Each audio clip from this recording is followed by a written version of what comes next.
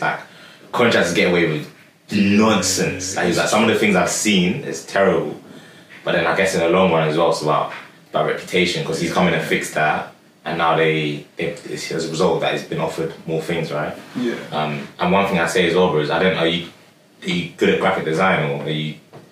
Design, I'm getting better, but obviously that's not my specialism. But do you know what I say?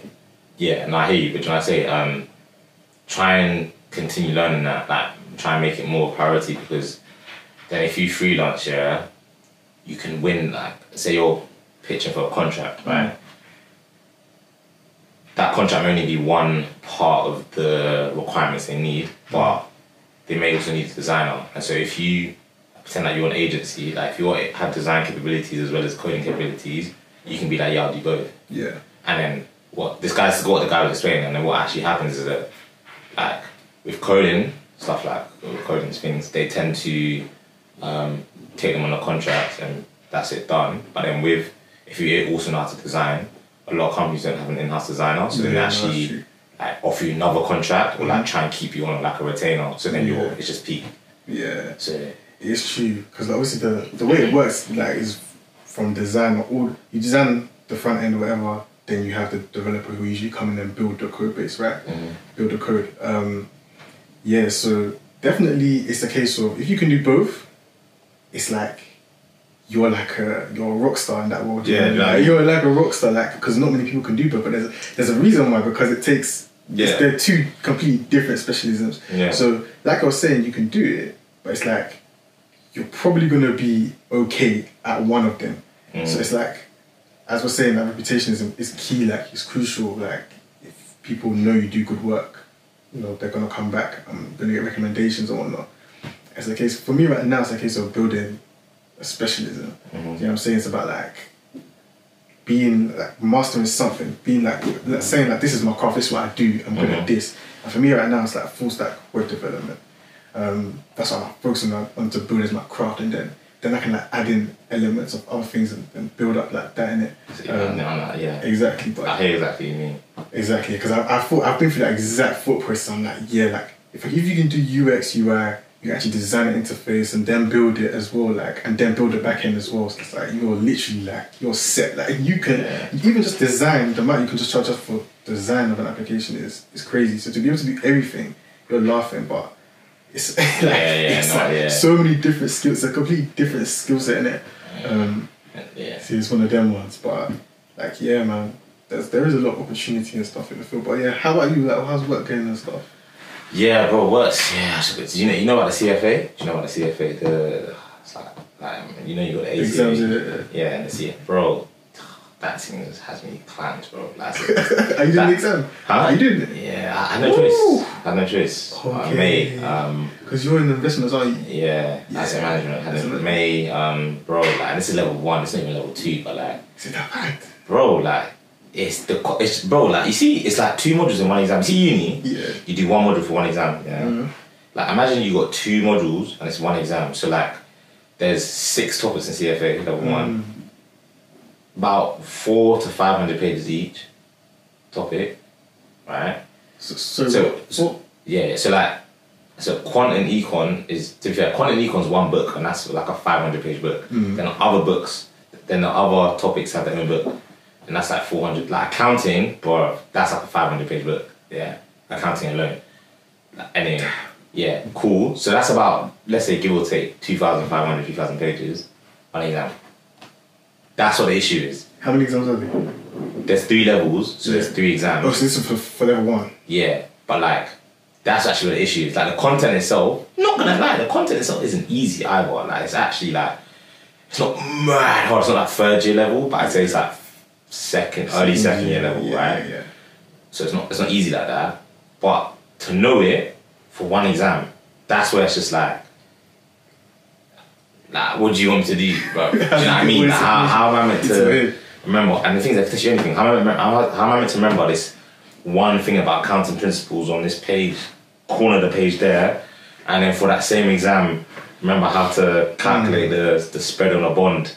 And you know they're gonna pick the most obscure part to test you in the exam. And then the pass rate is high as well, bro. It's like, so I think my friend got 70%, he didn't pass. Like, he was this close. 70% you didn't pass. Yeah, like normally 70% are pass, but they've been moving mad with because obviously it's a rent-seeking organisation, bro. Like it's just very like I hate the whole concept of it, but unfortunately, in the industry it's like a signal, right? Yeah. But it's just rent-seeking because they cap how many people can pass, which just means people pay more to retake and everything. Because 70% should never 70% is the first at uni, right? Guys get 70, you failed. What is going on? So it's a case of like each cohort that takes the exam. Oh yeah. Only a certain percentage of those people can pass. Literally, bro. I think 2 years ago it used to be like 40% or so. Then recently it's just dropped to like 20 to 30. 20 to 30. Oh, and if you think about it, what's the reason for that? They need to get money. Think about it, if they pass everyone, they like that they're hurting the business model.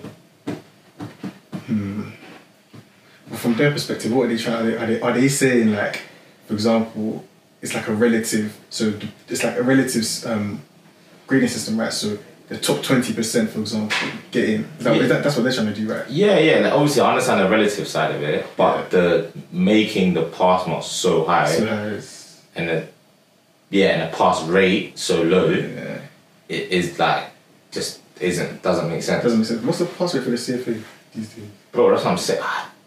So yeah, because I know it's usually quite like below 50%, right? That's what I'm saying. Like the max it ever used to get to 2 years ago was like 41, right? Yeah. Right. That's what I'm saying. Recently, it's gone to like 22 to like 30. That's crazy. Like the level 1 November, 28%, 27%. Mad. That's crazy. So what's that? 73% are gonna have to retake it. Yeah, that's just a money making scheme right there. Exactly. That's a money making scheme. The industry's fueling it though. Yeah, but it makes sense though. In finance, what are you gonna do? Make money, right? Yeah, well, it's so dumb. Like, but it's CFA, so you say it's a signaling thing. So is it a case of it's not required, it's not a regulatory thing, right? No, so slightly. So basically, so you have the IMC, which is before the CFA. Yeah. I've got that, right? IMC has a regulatory exam. Cool. But in the CFA, so that's the exam you need, right? CFA? No, the IMC regulatory exam. That's like the regs. That's to do anything. Yeah. But in the CFA level 1 has a regs like topic in it. And I think the industry tends to want you to have both. Like, because level 1 as well gives you the fundamentals of, if you don't have the fundamentals, it gives you the fundamentals of investing. Yeah. So the industry wants you to have like, for them to really trust you with things, they want you to have both. But like you can still do things with the IMC regs. But you definitely need the IMC regs. Okay. Yeah, it's mad, man. It's mad. It's unnecessary. So yeah, it's just long because like, I have a lot of plans this year, and it's getting to that period now. I'm probably like March. I just got to put those in on hold and just prioritize CFA straight. Because there's no point. Do you know how many hours, bro? There's no point doing like 400 hours and then not passing. You better pass. Like, if I do 400 hours, I don't pass. I'm done with the exam. I'm not doing it again. You dumb. Bro, that takes me back to uni, man.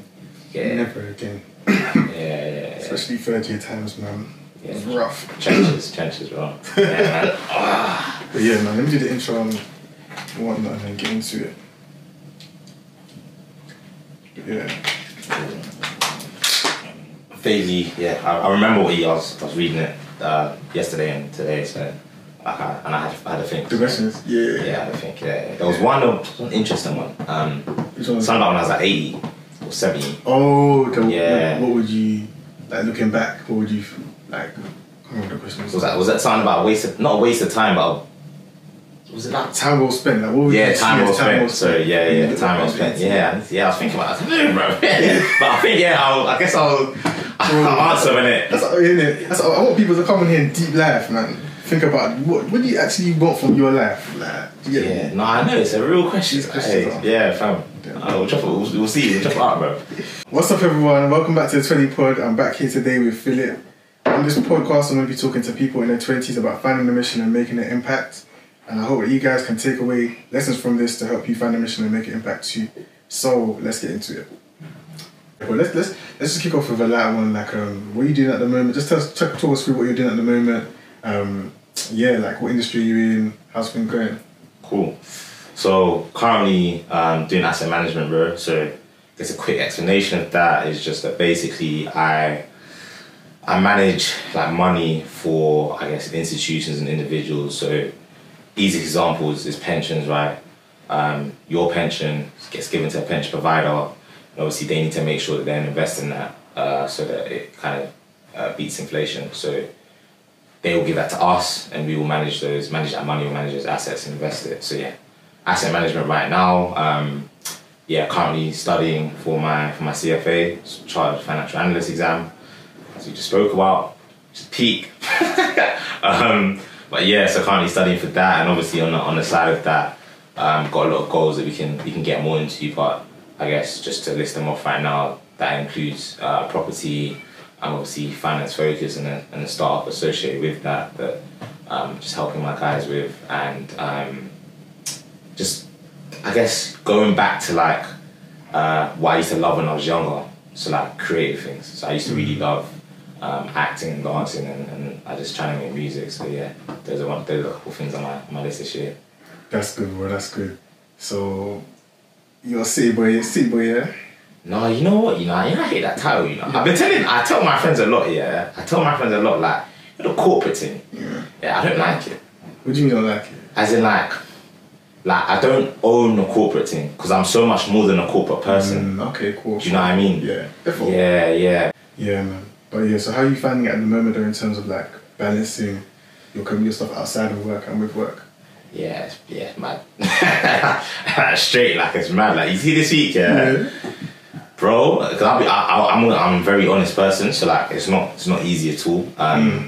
This week I averaged like maybe 5 hours, 5.5 hours sleep, right? Which is not good. Yeah, like I remember on Saturday, from Friday to Saturday I got 8, and I felt weird getting 8. Like it felt very weird, but it's tough, and I guess it requires a lot of planning, a lot of discipline, and a lot of prioritizing, and it's not a linear journey at all. So like past 2 weeks, I feel like I haven't been as focused and made as much progress as I wanted to. But then again, I feel like I use this phrase a lot, but I feel like it's all a learned process. Like not allowing that to then create a feedback loop, and then you just think, okay, well, this month's a write-off. Forget about it. But actually, going back to first principles, going back to whatever you've written down, or whatever you've have in your head. I like to write things down and have like a board. Yeah. Just doing that. So I won't lie, it's been tough. But I think I've just continued striving because of the vision I have in my head and what I know I'm trying to achieve. Good point though. But yeah, like even marketing is like, bro, it's a skill, No, but 100, bro. It's a skill. Everything's a skill, fam. I just feel like back in the day, like if you told someone I'm gonna go study marketing at uni, they would have laughed at you. Yeah, but that's what I'm saying. Like this podcast episode I was listening to, I was talking about the freelancing thing. This guy was like, he did like graphic design and something at uni, like Leicester. And his brother said, okay, his brother was interviewing him, his brother laughed and said, okay, like one rubbish degree, as a joke, innit? But then it was like, fam, that's the reason why he can be a graphic designer and a coder. Like, bro, do you know what it is, is that you have two roles. You have the degrees that make you a good employee, and you have the degrees that actually help you. Like, actually, people look at them as rubbish, not traditional, but it'll actually help you have your own agency and have your own money. That's how it is. But obviously, with our parents and obviously the sacrifice they make, they are very risk averse, so they're just like traditional route, traditional degrees. Like, don't want to hear none of this marketing thing. They don't. But yeah, do you feel like uni prepared you though for the working mode? How so? In terms of, I guess, because people also often think like if you did economics, like you go into finance, but they think that economics will prepare you for finance. No, people don't understand it. Very different. Very different. Economics is useless though. Like, unless you want to be an academic, it's made me realize how useless it is, bro. Unless you want to be an academic. The reason I'm busting up is because everyone who does it says the same thing. It's so useless, bro. And the thing is, I did econ and finance. And finance, I should have kept the finance. What happened? Because that would have really helped me today. What happened is that I dropped. I did accounting and finance. I didn't like it, so I dropped the finance in my thing. And I said, let me do pure econ. I dropped the finance in my thing, and I said, let me do pure econ, and Where did you drop finance? first year after that module, kind of finance module, I dropped it instantly, fam. Which I shouldn't have. I was rash. I was young. I was rash, yeah, bro. When I was doing pure econ, that thing taught me nothing, bro. Nothing. It's all just like how do you make sure this thing's a good estimate? Who cares, bro? Who cares? Like when is that ever gonna happen, man? I love how passionate you are about it. You know, I'm such a waste. I'm so angry I did that. I'm so angry, bro. I'm so angry I did that stupid thing, bro. Economics, man. It's a case of, I feel like it's good at teaching you how to think about how to model the world, like in a very unrealistic way. So let's say it's good at, okay, cool. You wanna model something and say, okay, cool. If I say it's like this and like that, and I change this variable and that variable, what happens? What's the outcome? I think it helps you build those kind of mental models in your head. But is that really applicable or useful in the real world? If you can apply it to other things, maybe. But in the actual context of what you do, like No, not not at all. particularly. Right? A-level economics was more useful than genuinely, bro. Because I actually taught you certain economic modules, actually, like international econ and stuff that you need. But like metrics and stuff was useless. But like international econ, A-level econ, things where you're actually looking at like countries, like the reason why they're in debt, like how debt actually comes about, how to manage like things like that, like what you need to come out of debt, and you know things like that, and like what happens if this happens and stuff like that. That's actually interesting, right? And trade and but Yeah. just like statistics is dead, bro. It's terrible. But do you think like if you'd gone to uni later, maybe, or do you think if you'd gone to uni later, you maybe would have picked something different, or it would have been more valuable had you gone at a different time, or was it just a case of it's just what is what it is? No, I think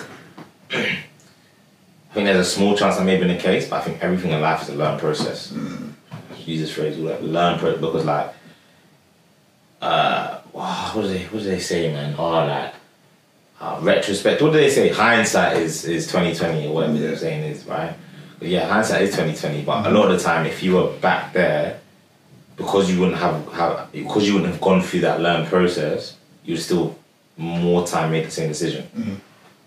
That's what I believe a lot of the time. It's like you made that decision at that time with the information you had.